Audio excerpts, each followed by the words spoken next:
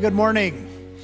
Good to see you. My name is Derry Long, and this is the first in a series of 4 messages based on the country life songs we can relate to. And so every Sunday you're going to hear a country music song. That great promo, that was done by Logan, our graphics guy, from scratch. And just terrific. And Every week we'll be singing a country song by our worship band who literally can play or sing anything. I've just, over the years, it's just astounding. Marcy and I listen to a lot of kinds of music, but we like country music. We've been to Carrie Underwood concert, Tim McGraw, Martina McBride, kind of an all-star Johnny Cash, George Strait, Merle Haggard, Loretta Lynn, Dolly Parton, Dave Dudley. What, Dave Dudley? Man, you got to be my age to know who Dave Dudley is. But anyway, our first date was a double date to the Harlem Globetrotters. Our second date was to see the Oak Ridge Boys in Eau Claire, Wisconsin. And two of the members of the Oak Ridge that were there that night are still there. They're in crutches now, but still there. And we've also seen Diamond Rio. And that's the song we're going to hear this morning.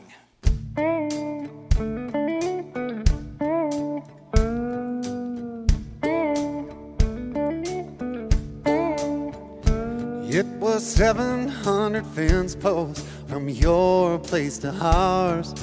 Neither one of us was old enough to drive a car. Sometimes it was raining, and sometimes it would shine. We wore out that gravel road between your house and mine. And I'd start walking your way, you'd start walking mine.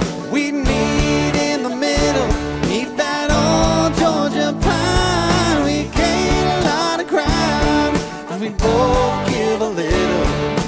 Ain't no road too long, and we meet in the middle.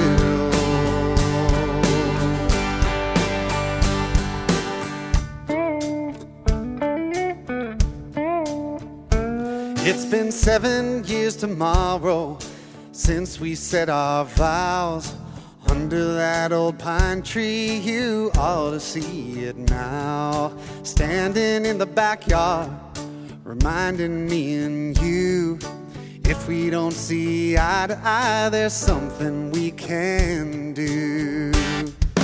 I'd start walking your way, you start walking mine. We meet in the middle, meet that old Georgia pine. We gain a lot of ground, 'cause we both give a little. Ain't no road too long when we meet in the middle. Babe, I love the way you work it out. That's what love is all about. I start walking your way, you start walking mine. We meet in the middle, meet that old Georgia pine. We gain a lot of ground, 'cause we both give a little. Ain't no road too long when we meet in the middle.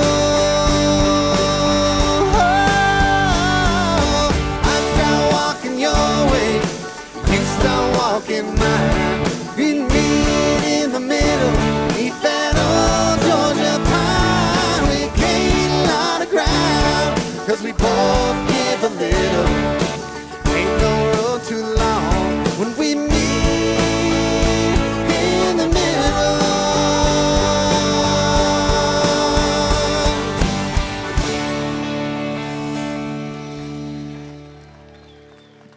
So this is the first of 4, and this morning's topic is marriage. Something that impacts a lot of us. For some of us, that's been a disappointing area, and if that's true of you, listen in, because the things we're going to learn today will be applicable to almost any area of relationship in our life. We're going to weave together this Diamond Rio song with what a trip to Disneyland looks like, and what it looks like for the children of Israel to come out of Egypt into the Promised Land. So now the reason Disneyland fits is because when Marcy and I were married, our honeymoon was to Disneyland. That was 45 years ago.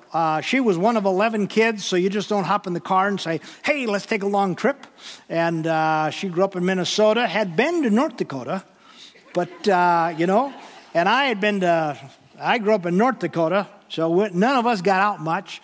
We flew to L.A., student standby. I think, what was I thinking? Student standby, stayed at the Disneyland Hotel. Yeah. $34 a night. That's right. Just to make sure, I checked last week, $449. So $34 a night, 6 nights, $204 for a 6-night stay, which would get you 4 hours today. So anyway, Disneyland was part of our world. And in fact, I got some pictures here. Here's the first one. We were just there a couple weeks ago with our whole family. Here's Marcy and Natalie, our daughter, out in front of the merry-go-round ride. I love that one. They'd traveled that day, but they were going to get in the park no matter what. So that's the Disneyland spirit. There's another one. This is Jungle Ride. We're all lined up. We have 3 kids, 2 daughters-in-law, 4 grandkids. Everybody's waiting to get on the boat. And then one more. That's my favorite one here. You'll notice there are no other young adults. Yeah, this is Grandpa and Grandma. And the left is Camden sleeping. And then Katie sleeping. Now, they came from China for that trip, so they're a little groggy anyway.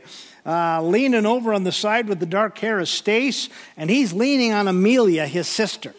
And everybody else is in Star Tours. Yeah, but us. So now we're going to look at some scripture. Kind of segueing smoothly into the Holy Writ. And we're going to look at what God was promising the children of Israel, that he would bring them out of Egypt into a promised land. Let's look at this. Then the Lord said to Moses, leave this place, you and the people you brought up out of Egypt, and go up to the land I promised on oath to Abraham and Isaac and Jacob. I will give it to your descendants. I will send an angel before you and drive out the Canaanites, the Amorites, the Hittites, the Perizzites, the Hivites, and the Jebusites. Go up to the land, for it's flowing with milk and honey. And in Deuteronomy, he says, if you fully obey the Lord your God and carefully follow all his commands I give you today, the Lord your God will set you high above all the nations on the earth. And all these blessings will come upon you and accompany you if you obey the Lord your God. The Lord will send a blessing on your barns and on everything that you put your hand to do. The Lord your God will bless you in the land he is giving you. The Lord will open the heavens, the storehouse of his bounty, to send rain on your land in season and to bless all the work of your hands. 4 stages in marriage. Stage 1, you see it in these verses. Anticipation. Man, look at these verses. Wow, out of Egypt into the promised land, everything our hand touches will be blessed. You know, this is a message of euphoria. Misty-eyed glory just awaits us. And so we think about marriage and, We start dating. We talk about falling in love. There's no such thing, falling in love. The Bible says wherever your treasure is, your heart will be also. So we see somebody, a crowded room, and across the crowded room, and they catch our eye, and we catch theirs. And hey, we kind of hook up. We got a date, and then we start investing time in them. Where your treasure is, their heart will be also. We start investing time in them, and then we start thinking about them, and we invest mental energy, and then we go out on a date. Then we start spending money on them, and then we start spending money on them, and then we start spending money on them, and then we go out some more, and then we start texting with each other, and then we're emailing one another, and we're furtively doing it when we're in class and out of class, and when we're with our friends, it's not really complete because he isn't here, she isn't here. And in an atmosphere like that, you could fall in love with a fence post. And so there's this great sense of anticipation. Egypt felt it. The Bible says that God had given, after all the miracles that God gave Moses to the Pharaoh to let my people go, then the Bible says God gave the Israelites favor in the eyes of the Egyptians, and he told the Israelites, now before you head out to the promised land, ask to borrow a bunch of stuff from the Egyptians. So the Bible says the Israelites went around asking for dishware and pots and pans and gold and silver, and the Egyptians were just giving them all this stuff. In fact, a verse of Scripture says, and so they plundered the Egyptians. Now remember, these were slaves. And they were just, so they left Egypt with their wagons full of stuff. And this was going to be a great thing. And you're getting ready for Disneyland, and you start thinking about it, and you start talking to your family about it, and it just gets exciting, and start looking at the videos, and then you talk to friends who have been there, and then you start making your hotel reservations, and it's got to be good now because you're looking at the price of stuff, and you think, man, this is going to be like next door to heaven with these costs, but still, it's all going to be great. And so there's this great sense of anticipation, and weddings where we're having showers and planning and buying flowers, and it's all these arrangements, and wow, isn't this going to be grand? And it is for a while. This is another stage in personal growth, and their stage in marriage, and that is frustration. It's a funny thing about frustration. The children of Israel leave Egypt. They were slaves for 400 years. But they aren't out in Egypt out in the wilderness very long on their way to the promised land before they start grumbling. And they virtually never do stop grumbling. Interestingly, one of the biggest things they grumble about isn't big things, it's little things. They grumble about the diet. They were always complaining to Moses about what they had to eat. And so God sends manna. And manna was kind of a bread. And then he got tired of manna. This kind of a one-horse, one menu, one-item menu. And so he sent quail. And then they were complaining about water. And it was one menu item after another that irritated them. Funny how a thing so grand coming out of Egypt, or even marriage, can start deteriorating into. When you get into a relationship, there's everybody has their strengths, and so we often judge one another. We judge other people's weaknesses out of our strengths. Plus, our strengths blind us to other people. What seems so easy and obvious to us isn't that easy and obvious to others. They have things that are easy and obvious in other areas. And then we start facing into their weaknesses, and we all bring our weaknesses in and says, well, I don't know, you're just not very patient. And, he actually wasn't very patient when you were dating him, but now it somehow just seems like the sand in the shoe, and it gets more and more. And then everybody's got their own ways. You got your little ways, and I've got my ways. And those little ways start bugging us. And my mom always liked to be early to everything. Her idea of on time was 15 minutes early. My dad was a putterer. And so 30 below zero in North Dakota, going to head to church, 18 miles into town, and we're all in the car, which is barely warming up by now. And my dad's in the house. And for the 1,000th time, my mom says, What in the world can that man be doing? We could have said it 4 because we knew the timing of it. We could tell by the steam rolling off of it. And I'll tell you what my dad was doing. He was going around from room to room, shutting dresser drawers and turning out lights and making sure none of the faucets were leaking and clipping his fingernails. And then he'd come out totally unruffled and sit in the car and start driving you down as if nothing happened. You just multiply that once every week, twice a week, 100 times a year, 200 times now. And our strengths and our weaknesses and our ways start frustrating and irritating. And you look at the frustration of Disneyland.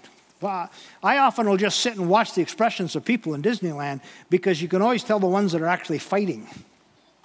So you get into Disneyland and you think it's going to be great, except it turns out it's hotter than we thought it was going to be. So, man, this is hot. And then if you got extended family, everybody's got their own schedule. Like some are early starters. Hey, we want to get to that early magic hour at 7 o'clock. And others are slow starters. And there's 9:30 we might get up. Think we'll have room service first. Maybe take the kids down to the water park at the hotel. And about 1 o'clock, they're thinking about going over to the park. And, by that time, the other families had 12 rides. And they're trying to hook up. And then the eating patterns are different. Somebody's trying to be frugal, at Disneyland. And other people, they're spending $9.25 on a corn dog, slightly less than the gross national product of some countries. And they say, well, that's... And then the kids have to take naps, and then you get in line, and you get right up to it's your turn, and Pinocchio breaks down, which it did. Right up there. It was hot. Pinocchio broke down. What kind of heaven is this anyway? And so, boy, it's easy. It's easy all of a sudden for these little things to start just festering and irritating and frustrating, and the lines get long. We walked by Haunted Mansion. Of course, it's Halloween time. We walked by Haunted Mansion, and the line was 1 hour and 45 minutes. 1 hour and 45 minutes. And the guy working for Disney had a sign that says, the line starts here. And he said, you're welcome to it.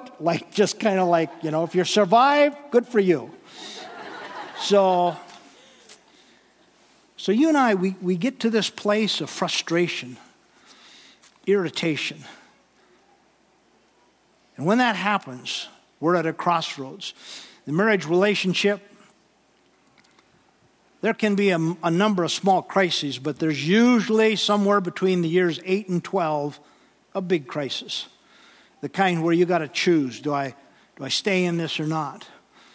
8 to 12 years, typically, somebody's married, now they have some small children, the wife is tired all the time, the husband is still playing with toys.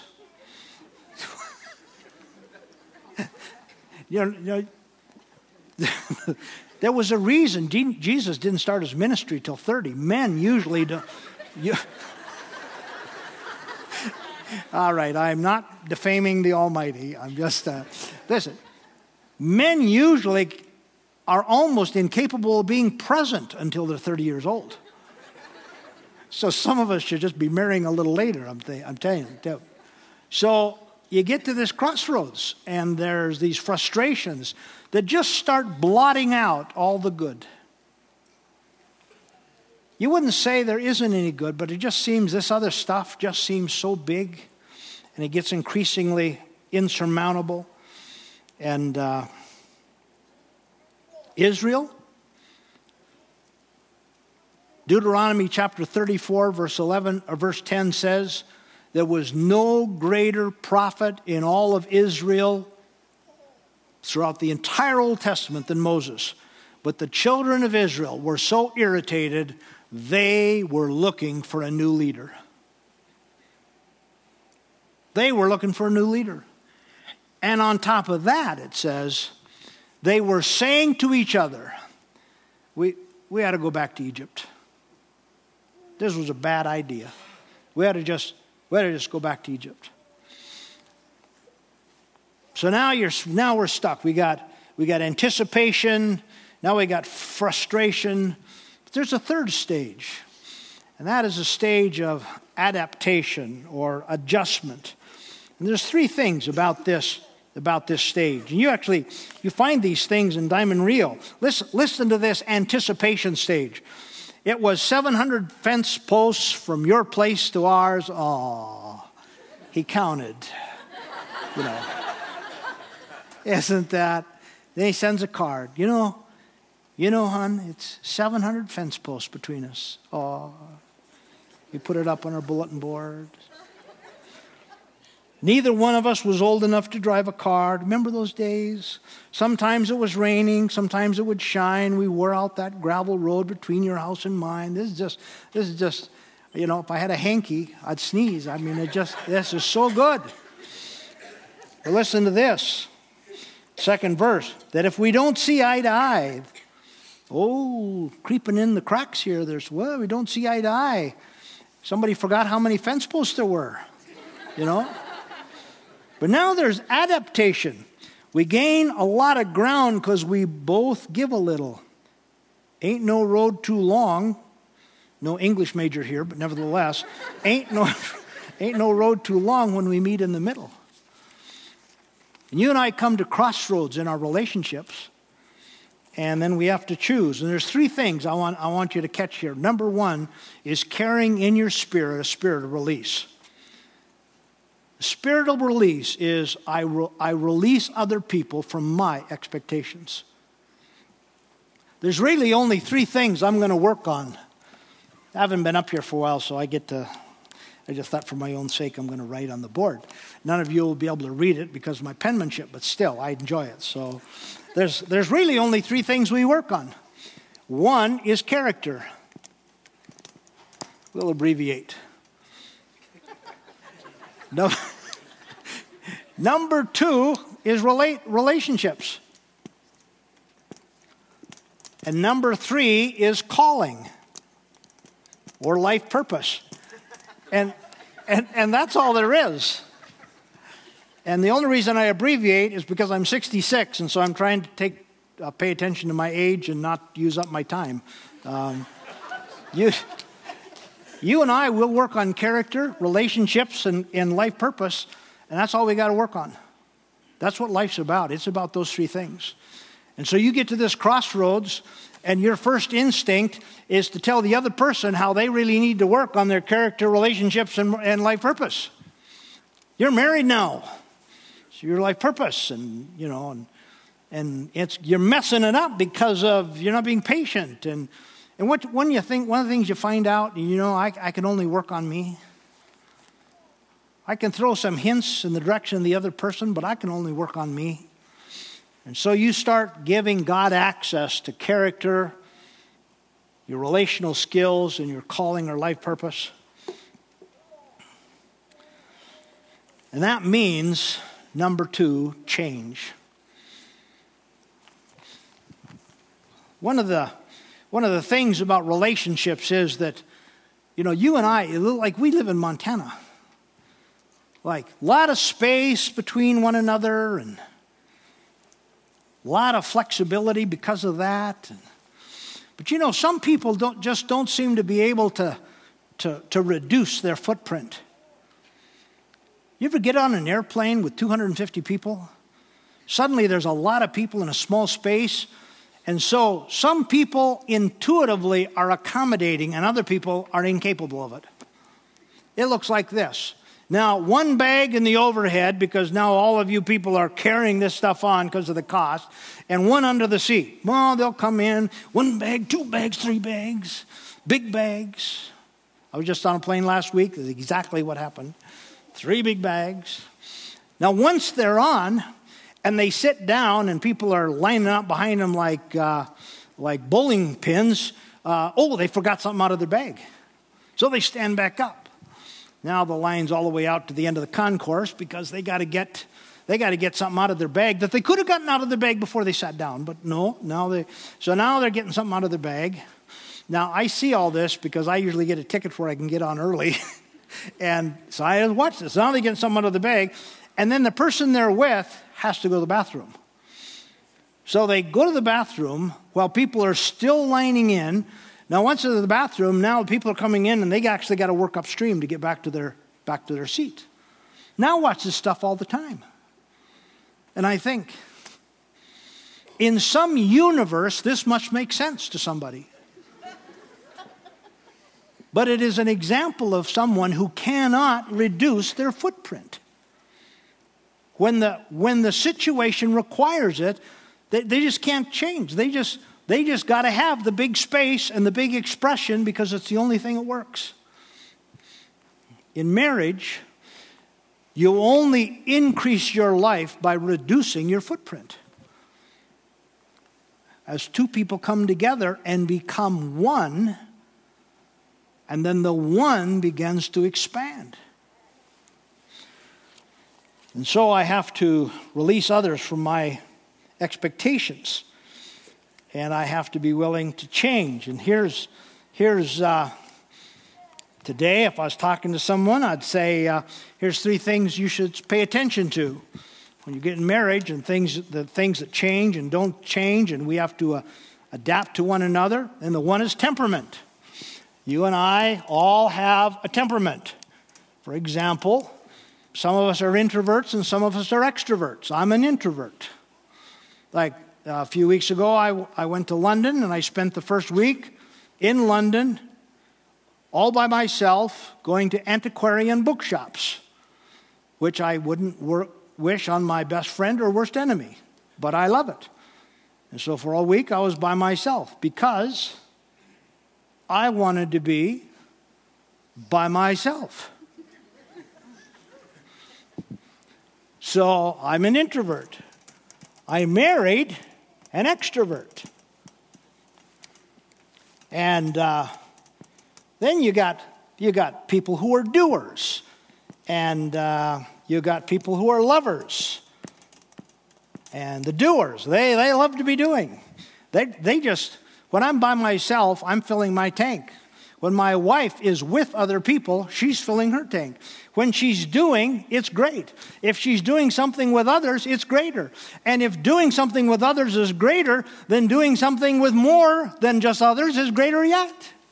And so what started as a Disneyland trip for 2 became 4, 6, 8, 9, 11. It was great.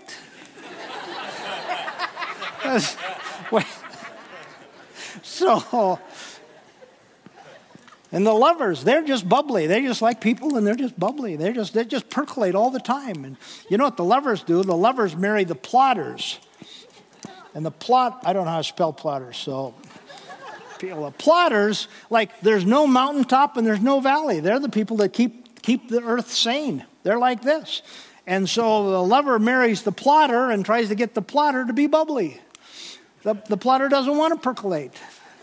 They're not designed to percolate. They're. And then there's the creative. That's a 4th kind. The creative people. They see a world nobody else sees.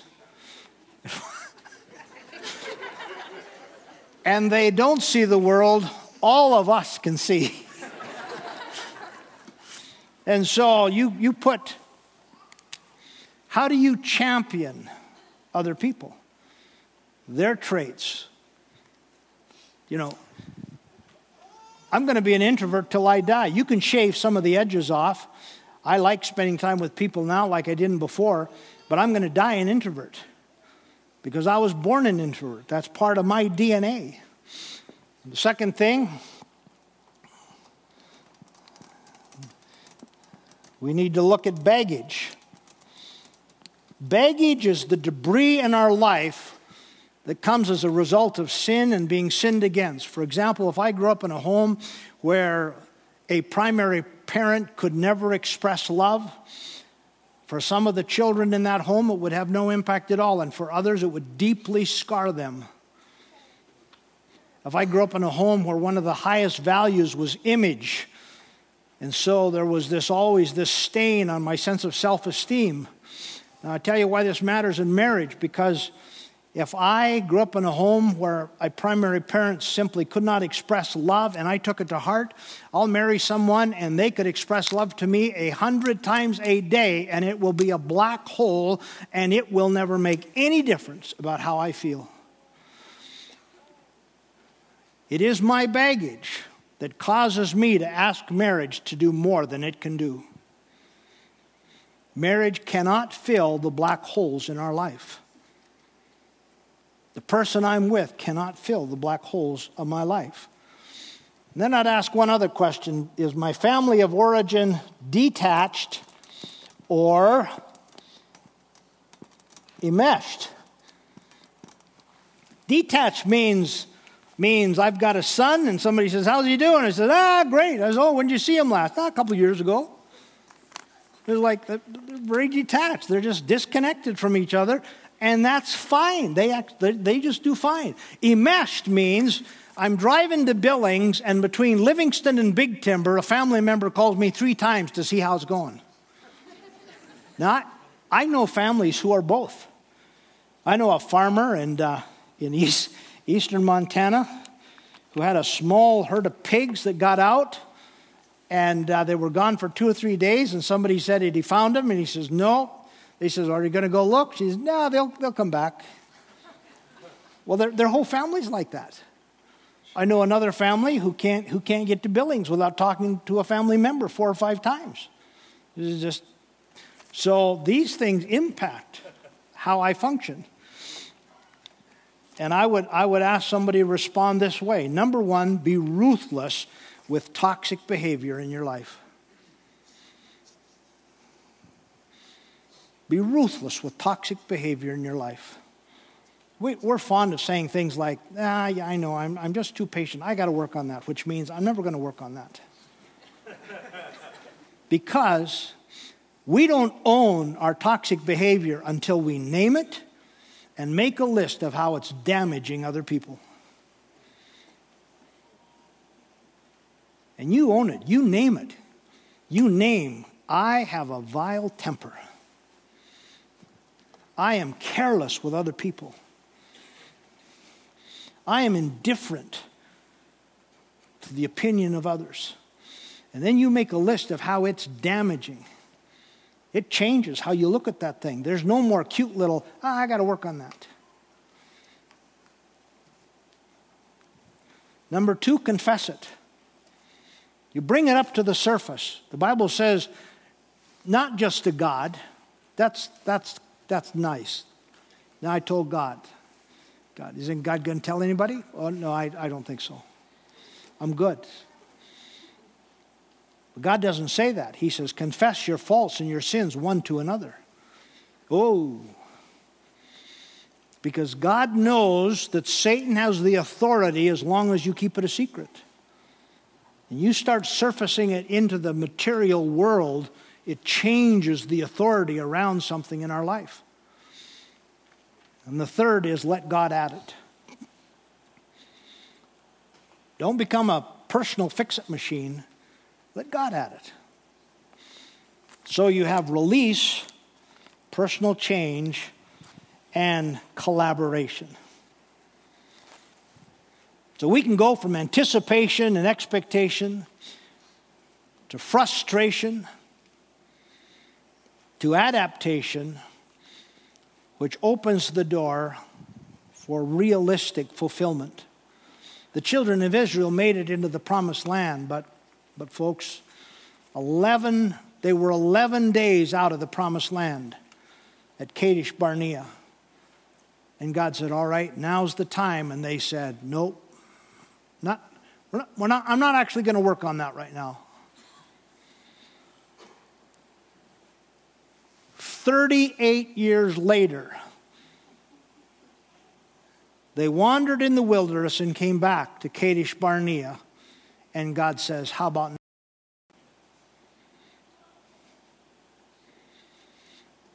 some of us, we've wandered. Needlessly wandered in the shipwreck of disappointing relationships. And God had resources.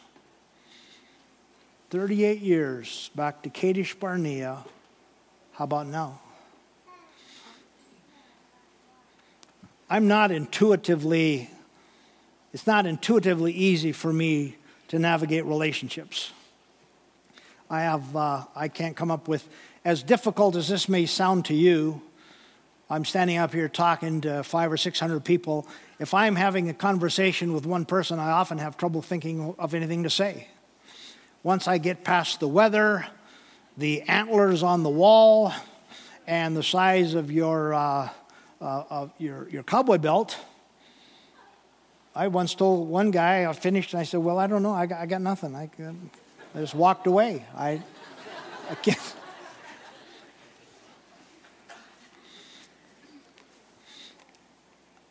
I tell you that to tell you, if I can change, you can change.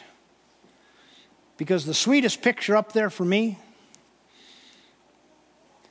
of Disneyland, that's me and my wife sitting with 4 sleeping grandchildren.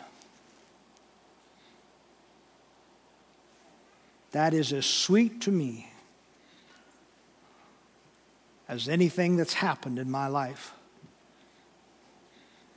I hope when they put up all those pictures when I'm dead and they put up that table and they got all these pictures, I want that to be one of the pictures. That was one of the highlights of my life. It happened 2 weeks ago. And that's only because I let God in to arenas in my life I couldn't change on my own. And you and I can go in marriage or in other relationships from anticipation to frustration to adaptation to fulfillment if we let God in. Well, let's bow our heads, and we're all done this morning. Would you bow your heads with me and close your eyes? And I think the message I want us to leave with is start with God. Start with God. With our heads bowed, you can do that. You can make that decision today. Maybe in some relationship you're at a crossroads. Don't start with the crossroads. Start with God. He wants to collaborate with you. You can say, Lord, I've been going it on my own. I poured all this energy in. I've been trying to fix things on my own, make everything right on my own. I'm sorry, Lord. I'm sorry for doing this on my own. You can express that right now. We'll wait. If that's how you feel in your heart.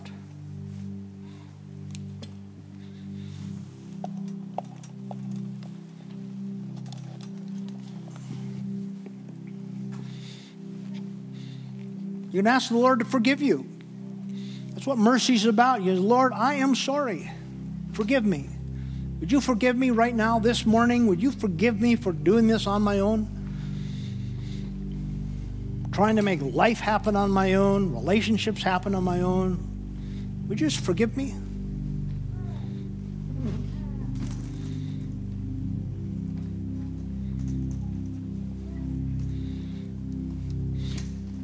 The Bible says, behold, I stand at the door and knock. If anyone hear my voice and open the door, I will come in. And right now you can say, Lord, I've declared to you I need you. I've asked you to forgive me. Would you come into my heart? Right now where I'm sitting in this auditorium, will you come into my heart? I am opening the door of my heart to you. I don't want to go another day in my own strength. I want the life that you promised Israel. Ask him for that right now. Lord, thank you. You are gracious to us and merciful. We're trying to get through life, and we want this to work. And so often, with the best of intentions, we produce very poor results. Thank you for your offer of life. For all these who've raised their hands this morning, send grace. Confirm in their heart the decision they've made, that you are honored by it, and that you'll honor them. In Jesus' name, amen. Thanks for listening. We hope this time has allowed you to dig out more of who God has made you to be.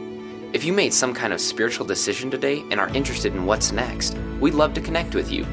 For more information or to get in touch, please visit journeyweb.net. If you're interested in supporting our ministry, you can give online at journeyweb.net/give. Thanks.